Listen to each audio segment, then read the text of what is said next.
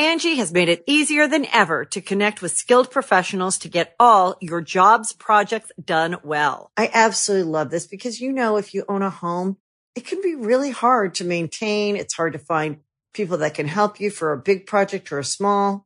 Well, whether it's in everyday maintenance and repairs or making dream projects a reality, it can be hard just to know where to start. But now all you need to do is Angie that and find a skilled local pro who will deliver the quality and expertise you need. Angie has over 20 years of home service experience, and they've combined it with new tools to simplify the whole process. Bring them your project online or with the Angie app, answer a few questions, and Angie can handle the rest from start to finish. Or help you compare quotes from multiple pros and connect instantly, which means you can take care of just about any home project in just a few taps. Because when it comes to getting the most out of your home, you can do this when you Angie that. Download the free Angie mobile app today or visit Angie.com. That's ANGI.com. You can host the best backyard barbecue when you find a professional on Angie to make your backyard the best around. Connect with skilled professionals to get all your home projects done well. Inside to outside, repairs to renovations. Get started on the Angie app or visit Angie.com today. You can do this when you Angie that. Oh my gosh, welcome to season 2 of The Weirdest Thing I Learned This Week. We are finally back and we are so pleased to be here. Before we begin, our next live show is officially on for February 1st. That's a Friday at Caveat, our favorite venue in New York City. Tickets are already available and last live show was standing room only. So you want to get on popsci.com/weird to make sure you get your tickets right now. With that fantastic news out of the way, let's begin season 2. At Popular Science, we report and write dozens of science and tech stories every week. And while most of the stuff we stumble across makes it into our articles, we also find plenty of weird facts that we just keep around the office. So we figured, why not share those with you? Welcome to The Weirdest Thing I Learned This Week, a podcast from the editors of Popular Science. I'm Rachel Feltman. I'm Claire Maldarelli. And I'm Eleanor Cummins. If you are new to the show and you have made the mistake of not binging season 1 already, here's how it works. We start by each offering a little tease of some kind of story or fact curiosity journey that we came across while reporting, reading, writing, being fascinating people who work for Popular Science magazine, etc. And then we vote on which one we just absolutely have to hear more about first. Once we've all had time to spin our little science yarns, we reconvene and decide what the weirdest thing we learned this week actually was. Eleanor, how about you start off with your tease? I want to talk about 20 dismembered feet of unknown origin appearing on the Pacific Northwest coast, my homeland, over the last 10 years. Great. Swinging for the fences. Welcome to season 2.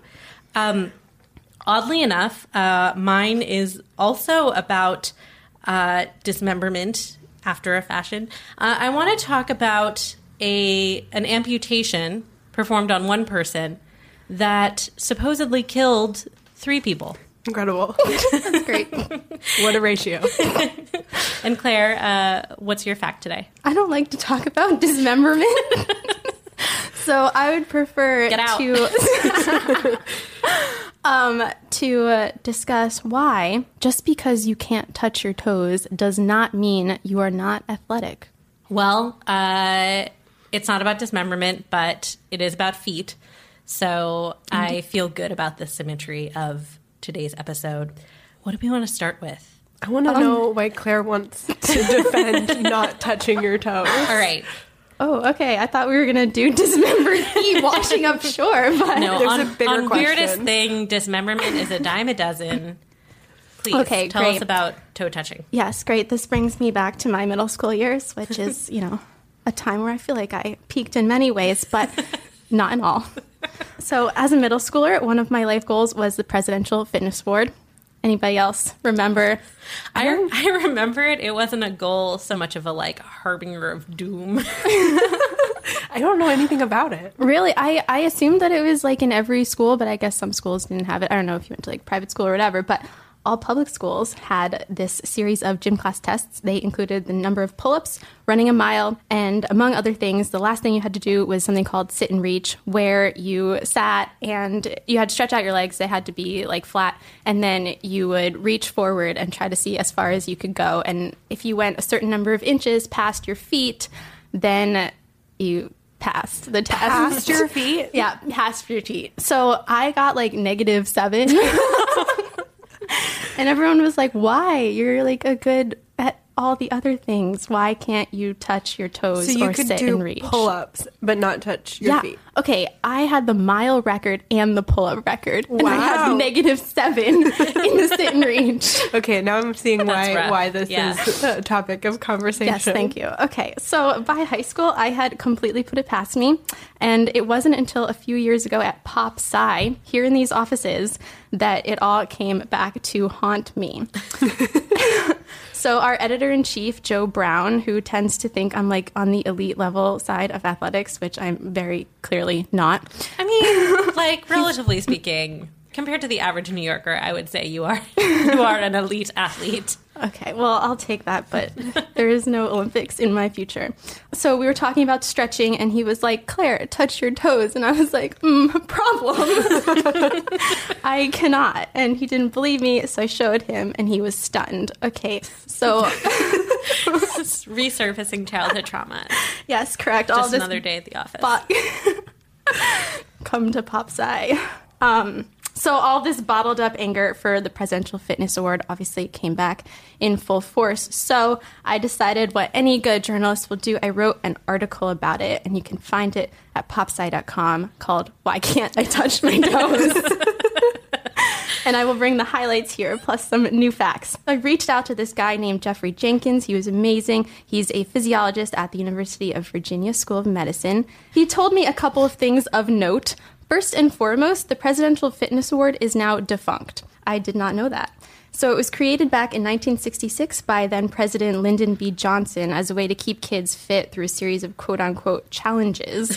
But shocker, most of the challenges that they tested didn't actually test kids' health. It just tested how flexible you were or how many pull-ups you can do. But that's not really a factor of how healthy a kid is. So in 2012, under the Obama administration, health officials did away with that test and moved more towards one that measures just health. As Jenkins explained to me, the three biggest factors that contribute to successfully touching your toes are the flexibility of your hamstrings, the range of motion of your hip joints, and the relative length of your arms and your torso to your legs. Now, of all of those, the only thing that you can actually change is the flexibility of your hamstrings. So the range of motion of your hip joints, if you're born with bad hip joint range of motion, like there's nothing you can do about it.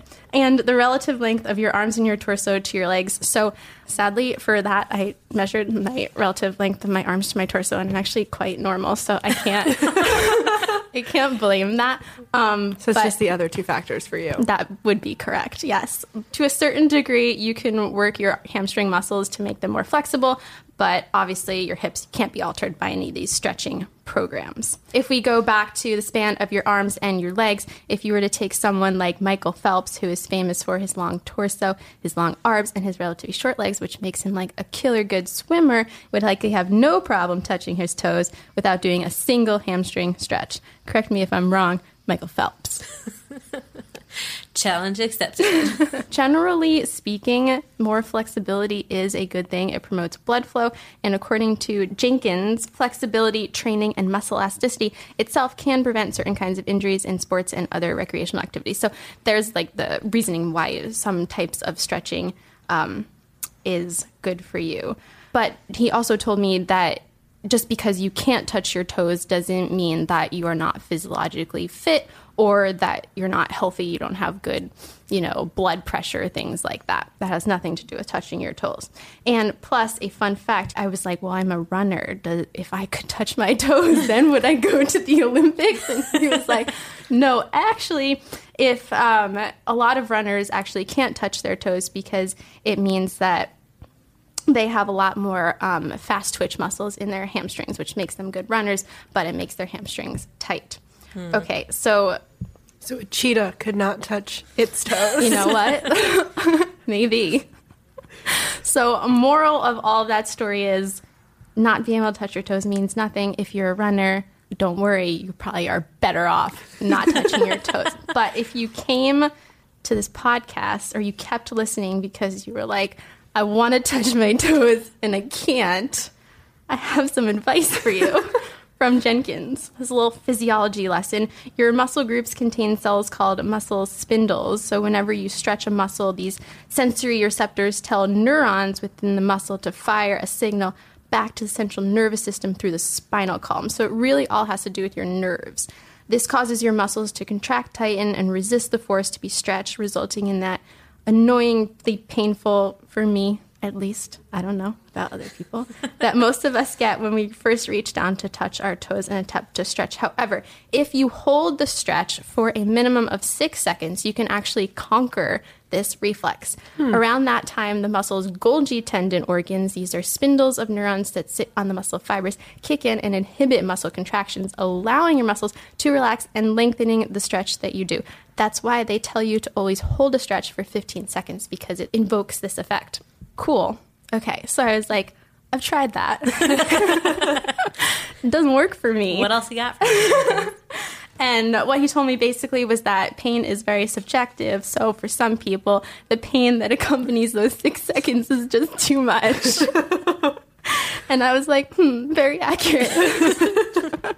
But for the majority of people, just holding it for those 6 seconds or longer, and if you keep doing that every day, you'll sort of get used to that pain, and you'll realize that you actually can reach down further than you think. So it's like psychological. It's psychological. Wow. So I just have a problem with the pain. I mean, that's fair. Yeah. I remember I could like barely touch my toes when I was in dance class in 5th grade. That was like not good enough. We were supposed to be able to like put our palms flat on the floor while we touch our toes. And I thought I was just becoming more flexible, but I guess I was just learning to cope with excruciating pain, which is kind of what ballet is like, especially when you start too late, like at 10 years old, and have hips that are not at all suited to it. But I can still touch my toes. It's been a while since I tried to get my whole palm on the floor, but it did indeed stick with me. Jealous. The stretch over. So jealous. I'm going to try it at the break because I don't know. All right. Well, I guess that's a good cue for us to stop. And after Eleanor touches her toes or doesn't, we'll come back. Stay tuned to find out.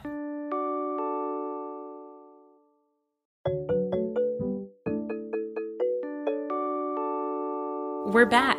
And Eleanor, why don't you tell us about some feet? Oh, God. If you insist. This thing that I'm about to talk about is listed on Wikipedia. It has its own page, and it's called the Salish Sea Human Foot Discoveries. I think that's a really great way into this story. Basically, it's this thing that I would say is right up there with Sasquatch, except it's 100% verified and totally real. In the Pacific Northwest, we're talking about like northern Washington state and southern British Columbia, Canada. There's this really weird phenomenon of dismembered feet showing up on beaches. The first event actually goes back to 1887. I didn't know this before, but a full leg in a boot showed up in Vancouver, British Columbia, and it gave its name to Leg and Boot Square, which is a shopping plaza that you can visit to this day. That's a great namesake. Yeah, but things really ratcheted up in about 2007, 2008. So that's like when I was in middle school and early high school. Over the course of about 15 months, 7 feet show up on this beach. Yeah. It was really weird because it was originally all men's feet and also all right feet. So if you have not been staying up to date on this phenomenon like that, and you heard about it at the time, like that's what you'll remember, because it just seemed so creepy, like some kind of strange machinations had made it happen this way. Yes, that is definitely a serial killer. Yeah. So 4 of them matched in the end. So of those 7 feet that eventually show up in this 15-month period, they eventually do find some left feet. They also find some women's feet. A few of them match, and so you have a total of 5 bodies, but the bodies never actually show up, which is pretty atypical. Yeah. Usually when you find one body part, you can identify the other body parts, and that's absolutely not true here. And all of them, I have to say, okay, this is maybe contentious and maybe you should cut this, but I have to say that the shoes were really ugly. The Canadian Mounties put together this infographic where you can see where all of the shoes were found and pictures of the shoes. And they're all like New Balance from like 2004. Like they're really chunky. Honestly, I think Kanye West would really like them. They look like the Yeezy look that he's brought back. But they all look like they weigh like 40 pounds. Like they're just like thick, very bulky. That's just a side note criticism, a fashion reportage, if you will. So over the next decade, more and more feet keep washing ashore in the same region. And it's like truly a fixture of my childhood, these feet. Last week, my mom texted me and said something to the effect of, I was thinking there hadn't been any feet in a while. And I knew exactly what she was talking about. And she was like, and what do you know? And she sends me a link to a story that another human foot showed up on Jetty Island in Washington State on January 2nd. That's the 20th foot in the last 10 years. Yeah, Happy New Year from Washington State, home of serial killers. There have been like a bunch of theories floating around. Wait, just theories? No one has figured this out? We'll get there. One that I remember hearing as a kid was like, well, these are just bodies that are being thrown over cruise ships, obviously. Another one is that cruise ships always get it. Yeah, and another one was that they were like the Asian tsunami of 2004. That was like a really big one that people were saying that these were all just bodies that had eventually made their way across the Pacific Ocean. A big one, which Rachel, you already alluded to, is that the Pacific Northwest does have statistically an unusual preponderance of serial killers. And someone was like, this is just someone who's leaving feet behind as their calling card. Exactly. Their MO. And so it's a really gross MO. If you're listening, find a new one. So in reality, 2 of those feet have been tied, unfortunately, to suicide using DNA analysis. But literally the other 18 are completely unexplained. And it has led to a lot of hysteria, not just among like journalists or citizens or even the people who find these feet, because all of these feet are found by lay people who like live near a river or on a beach and stumble across a foot, but also like among experts. There's just like so many crazy things that people have said over the last 10 years about what this could possibly be. So a lot of it really does remain unexplained, but I wanted to share a few facts about decomposition for your consideration as I continue to build my case for what is going on here. Yes, great. First of all, ankles, hands, and heads, extremities in general, are known to detach themselves from bodies. That's actually pretty well established because they have pretty weak connections to the rest of your body. But usually body parts turn to soap when they're, in water for that long. That's a pretty common thing that happens with fats, right? Like they're just going to sort of dissolve over time. But shoes actually help to preserve detached feet. And athletic shoes in particular are considered fairly buoyant. There's a really great quote out there from an expert who's like, there's a reason you're not finding these feet in stilettos. And so some analyses would suggest that an athletic shoe could actually float as far as 1,000 miles with a foot in them. Wow. Which is really fascinating. I'd go 1,000 miles. Exactly. To fall down on your beach and scare you to death. So yeah, most of the shoes were manufactured for North American markets, but at least one was sold in India, which gives some like interesting legitimacy to this idea that they're all floating out there in the ether. And then the other thing that's worth noting, I think, is that it was long thought that a human foot could survive up to 3 decades in like quote unquote optimal conditions, because there was like this strange theory that was pretty dominant in science for decades that in a waterborne environment, the whole body could just sort of float under the waves for like unknown periods of time. But obviously research has shown that oceanic scavengers will do away with a body. Fish eat. Fish are hungry, and they will consume any meat in a few days. So that's no longer believed to be true. In other words, like the sea is hardly optimal. But at the same time, there does seem to be this kind of temporal component, because most of the shoes that turned up in 2008 specifically were manufactured between 1999 and 2004, which does indicate that they'd been floating for a long time. And the feet inside them weren't like perfectly intact. They were pretty significantly decomposed. In some cases, it sounds like it was just bone left in the shoe. So it does seem to be that this could have been going on for a long time and sort of accumulating. With all of this in mind, the question is like, what the heck am I supposed to make of all of this? And this is a deeply unsatisfying answer. I really am sorry to disappoint you. But today, experts say that it's just currents. There's a quote from Parker McCready, who's an oceanography professor at the University of Washington, my alma mater. He told Vox, "Things that float at the ocean surface move with the currents, but also are pushed a bit by the wind, and this can be significant in getting them to shore. The prevailing winds here," he's talking about, around the Salish Sea, "are west to east, and so floating stuff in this part of the Pacific gets blown to the coast effectively." In other words, the environment seems to just be collecting what is evidently dozens to hundreds to thousands of body parts that are in the Pacific Ocean, and just happens to concentrate them in this one area of the world in a really creepy way. And I don't know if this makes it better or worse, but it turns out that body parts washing up is actually pretty common. I think that it's like the sheer consistency of these body parts in the Salish Sea and the fact they're all feet is creepy. Yeah. But like Just the feet. Just the feet. But like other body parts, that also are sort of detached from the body itself, have washed up in New York City, in Rio, in Charleston, in St. Louis even, like on the Mississippi River, in Fiji, and others. And sometimes in those cases it's been detached feet as well. I'm not sure if that makes it more or less creepy, but it basically sounds like there are just like way more feet in the Pacific Ocean than anyone would imagine. Oh, God. And this particular piece of the country is really receptive to those feet. Okay, what freaks me out the most is that all of these sneakers must have some killer foam in them. Yeah. To have them float to the top. I mean, I want to run in these sneakers. Yeah, some of them are hiking boots too, which makes like less sense to me. Those seem dense, right? Yeah. But Yeah. I wonder if it's going to become more common because it's so popular right now to have those shoes that are basically like socks on a foam platform. They're so bouncy. Yeah. So just perfect storm for the feet. For the floating feet. Wow. Also, just like one more quick question. Eleanor, we've discussed how you're like really freaked out by feet. Yes. So I'm really amazed that you just delivered this whole story about feet. Thank you.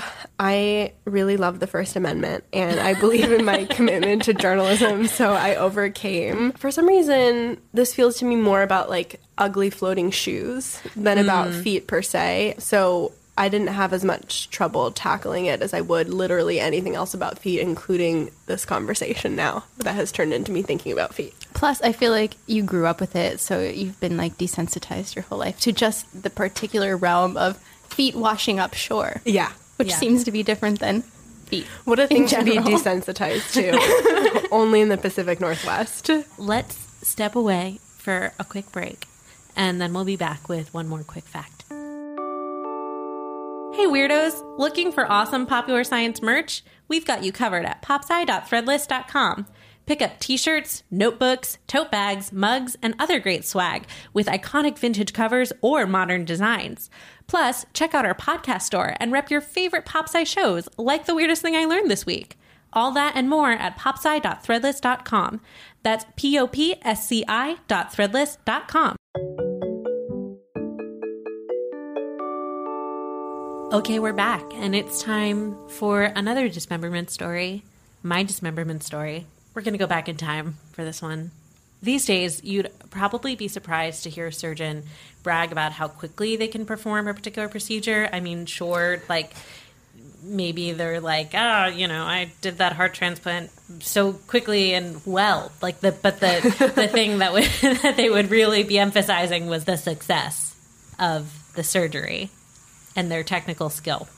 But before anesthesia was introduced into the medical world, which was in 1864, not that long ago, speed was really the most desirable quality in your surgeon, because the quicker they sliced, the less time you spent in hopeless agony, and the less time you spent bleeding onto the operating table before they could stitch you up. In general, side note, as you might imagine, people avoided surgery at like all costs. But sometimes it was unavoidable. Obviously, amputations were necessary on occasion. They were starting to do things like mastectomies for obvious breast cancer. We were not total dum-dums in the world of medicine by the mid-1800s, but we certainly did not have anesthesia. Interesting point about that, actually. A lot of the stuff that I'm going to be talking about today, I got from Dr. Lindsay Fitzharris's blog. She's a doctor and medical historian, an author, and host of a YouTube series called Under the Knife. Her blog is really awesome, and she has a lot of cool medical history on it. But one thing I saw there, you might ask, why didn't they just knock people out? Like alcohol, a brick over the head, anything should have been better than just like cutting into you while you were awake. But a lot of doctors actually thought that the pain was important because it would keep you energized and therefore alive. I think they basically thought the adrenaline was the only thing keeping you from bleeding to death, which is a little misguided, I guess. But so they didn't want their patients unconscious. They were like, the pain is part of the process. So Part of the process. So surgery, not fun for most of its history. And a fast surgery was the best you could hope for. That's where Robert Liston comes in. Some historians have referred to him as the fastest knife in the West End. He had a 1 in 10 fatality rate, which was really good at the time. Oh my God. Really good. That was on the table anyway. That was not counting people who died of complications later. That is a really great name. Yeah. What a title. And some accounts actually talk about him holding the scalpel in his teeth to free up his hands, which isn't crazy because this is right around the same time that there was a famous uproar over the suggestion that you might want to wash your hands between handling a corpse and delivering a baby. You might want to. Yeah. Physicians thought this was absurd. Mm-hmm. They were angry about it, probably because it suggested that women and babies had been dying because they hadn't washed their hands. So they were like, what good would that do? So, yeah, it's really not hard to imagine Robert Liston, the fastest knife in the West End, holding a scalpel between his teeth, covered in blood, just hands deep in your organs. So anyway. This is so upsetting. That's who Robert Liston was. Liston had a few really famous surgeries. There was a book written about him in 2004 by medical historian Richard Gordon, where he reviewed a few of them. And I will get to those, and I will get to his most famous and infamous surgery. But first, we're going to talk a little bit more about how just god-awful surgery was at the time, because I really want you to have context for why people would submit themselves to Robert Liston and why he was doing the things he did, which led to cutting off fingers and testicles that were not meant for removal. So in 1750, the anatomist John Hunter described surgery as a humiliating spectacle of the futility of science, and the surgeon as a savage armed with a knife. Oh, God. Another description from around that time, in 1811, this woman named Fanny Burney had a mastectomy for breast cancer. And she wrote some really vivid descriptions of the surgery. She said, when the dreadful steel was plunged into the breast, cutting through veins, arteries, flesh, nerves, I needed no injunctions not to restrain my cries. That means she screamed. I began a scream that lasted unintermittingly during the whole time of the incision, and I almost marvel that it rings not in my ears still. God. That's like Edgar Allan Poe could not have written that. It's haunting. Yeah, it is truly haunting. And it's just like, it's wild to think about having to just be awake for surgeries. In fact, her surgeons decided to limit her anxiety by picking a day at random for her surgery and only giving her 2 hours notice. All right. Because this silly woman was anxious about them cutting off her breasts For while no she was reason. awake, while she watched. And watched. Yeah, and like I said, many doctors actually thought the pain was important to keeping their patients alive. And so some of them would actually secure them upright in chairs, like lashed to the chair, so that it was easier to keep you from moving. Because it was really dangerous if a patient started thrashing around, and they did. Obviously, the patients thrashed around. No one can lay still calmly while someone is cutting off a part of their body. And that's where Robert Liston's famous cases come in. We'll do some of the less famous cases before we get to the one that killed 3 people. I'm nervous. So according to Richard Gordon's book, his 4th most famous case, I mean, I think it's kind of a subjective thing to rank his most famous cases, but it's a great selection, Richard. So thank you. The 4th most famous case, removal in 4 minutes of a 45-pound scrotal tumor whose owner had to carry it round in a wheelbarrow. I assume before the surgery. I don't think he, brought it out afterward. You'll never believe what happened to me. Though I don't know, maybe. The 3rd most famous case, he had an argument with his house surgeon. Was the red pulsating tumor in a small boy's neck a straightforward abscess of the skin or a dangerous aneurysm of the carotid artery? Pooh! Liston exclaimed impatiently, "Who ever heard of an aneurysm in one so young?" So then he whipped out a knife and cut it open, and the boy died. But the artery lives in University College Hospital Pathology Museum. His second most famous case, we're getting there. He amputated the leg in 2.5 minutes, but in his enthusiasm, the patient's testicles as well. Just oh my God. And that brings us to his most famous case, which is often cited as having a 300% mortality rate. So he amputated a man's leg in under 2.5 minutes, but the patient actually died afterwards because there was gangrene in the hospital. At the time of the surgery, Liston actually also sliced off the fingers of his young assistant, who then also died of gangrene, because that's how gangrene works. And then allegedly, he also caught the coattails of a guy watching the surgery, because again, we didn't know that bacteria was a thing, so people would just watch surgeries in actual surgical theaters. No one understood that the more people you packed into the room, the more likely you were to give someone gangrene. So he allegedly sliced into the jacket of a very old man, maybe physician, who was watching, and there was blood splashing on him, and he felt the knife catching on his coattails. He thought he had also been accidentally cut into, which is a pretty reasonable thing given that an assistant had just had his finger sliced off. And that this man is a menace. This guy sounds like Edward Scissorhands.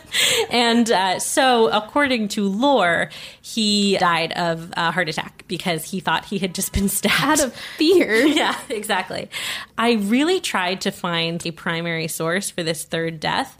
The first two are very straightforward. Of course, people who had amputations died of gangrene all the time, almost literally all the time. People literally did not wash their hands, and they walked in off the street to watch surgeries because they were crazy wild. And so that one's easy to believe. The assistant is also pretty easy to believe because if you were performing surgery on someone who wasn't sitting up tied to a chair, you had to have people hold them down physically. So there was almost certainly always an assistant with their hands very close to where the cutting was happening.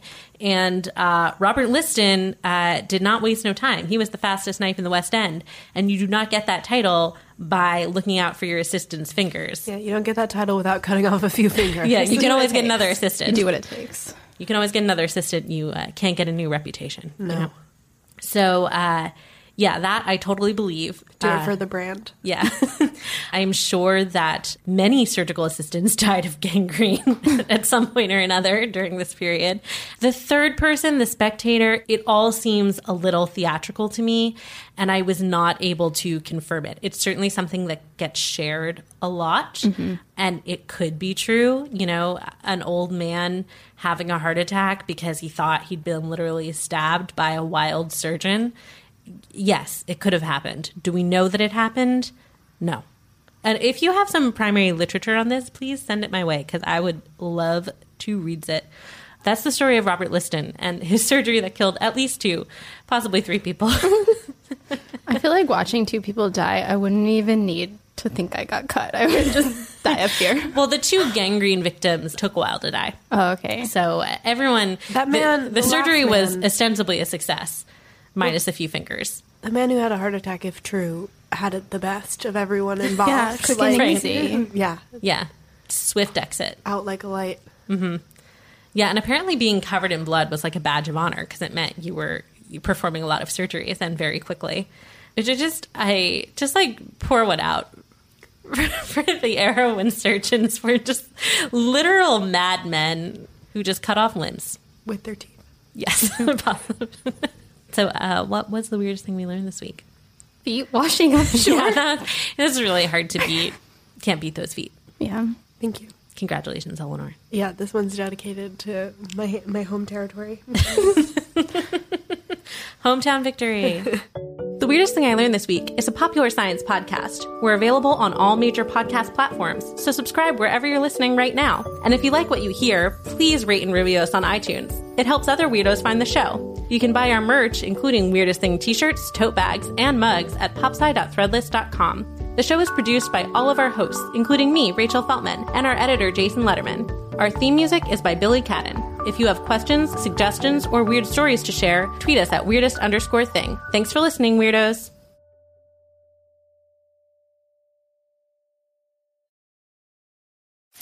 you can host the best backyard barbecue. When you find a professional on Angie to make your backyard the best around.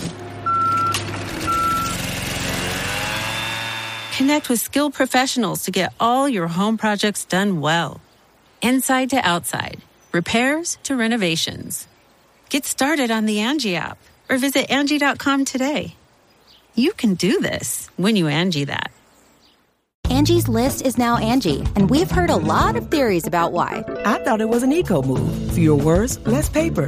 No, it was so you could say it faster. No, it's to be more iconic. Must be a tech thing. But those aren't quite right. It's because now you can compare upfront prices, book a service instantly, and even get your project handled from start to finish. Sounds easy.